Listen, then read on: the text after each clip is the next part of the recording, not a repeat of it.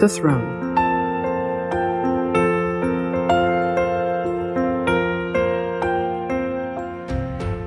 No weapon that is fashioned against you shall succeed. Isaiah 54:17. How do you feel when the odds are against you? When you feel that everyone around you who should celebrate you is out to get you?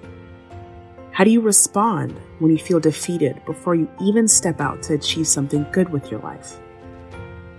Jesus' survival was at stake from the get-go. The throne during his day was against him. The king sent assassins after him.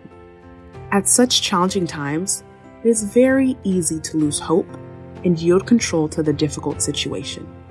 But as I read through the story from the Bible, I started to think to myself, who is really in control? Is it the earthly throne that could be snatched in a coup by someone more powerful? The throne that could become empty when the one who sits on it stops breathing? Could it be that the existing powerful challenges and authority I so quickly cowered before is only as valid as the fleeting breath in every human? God showed us through Jesus' story that he is in control, not anyone else, so that the next time you feel small and threatened, you can pause and ask yourself, who is really in control? I hope you know the answer. Here's a hint.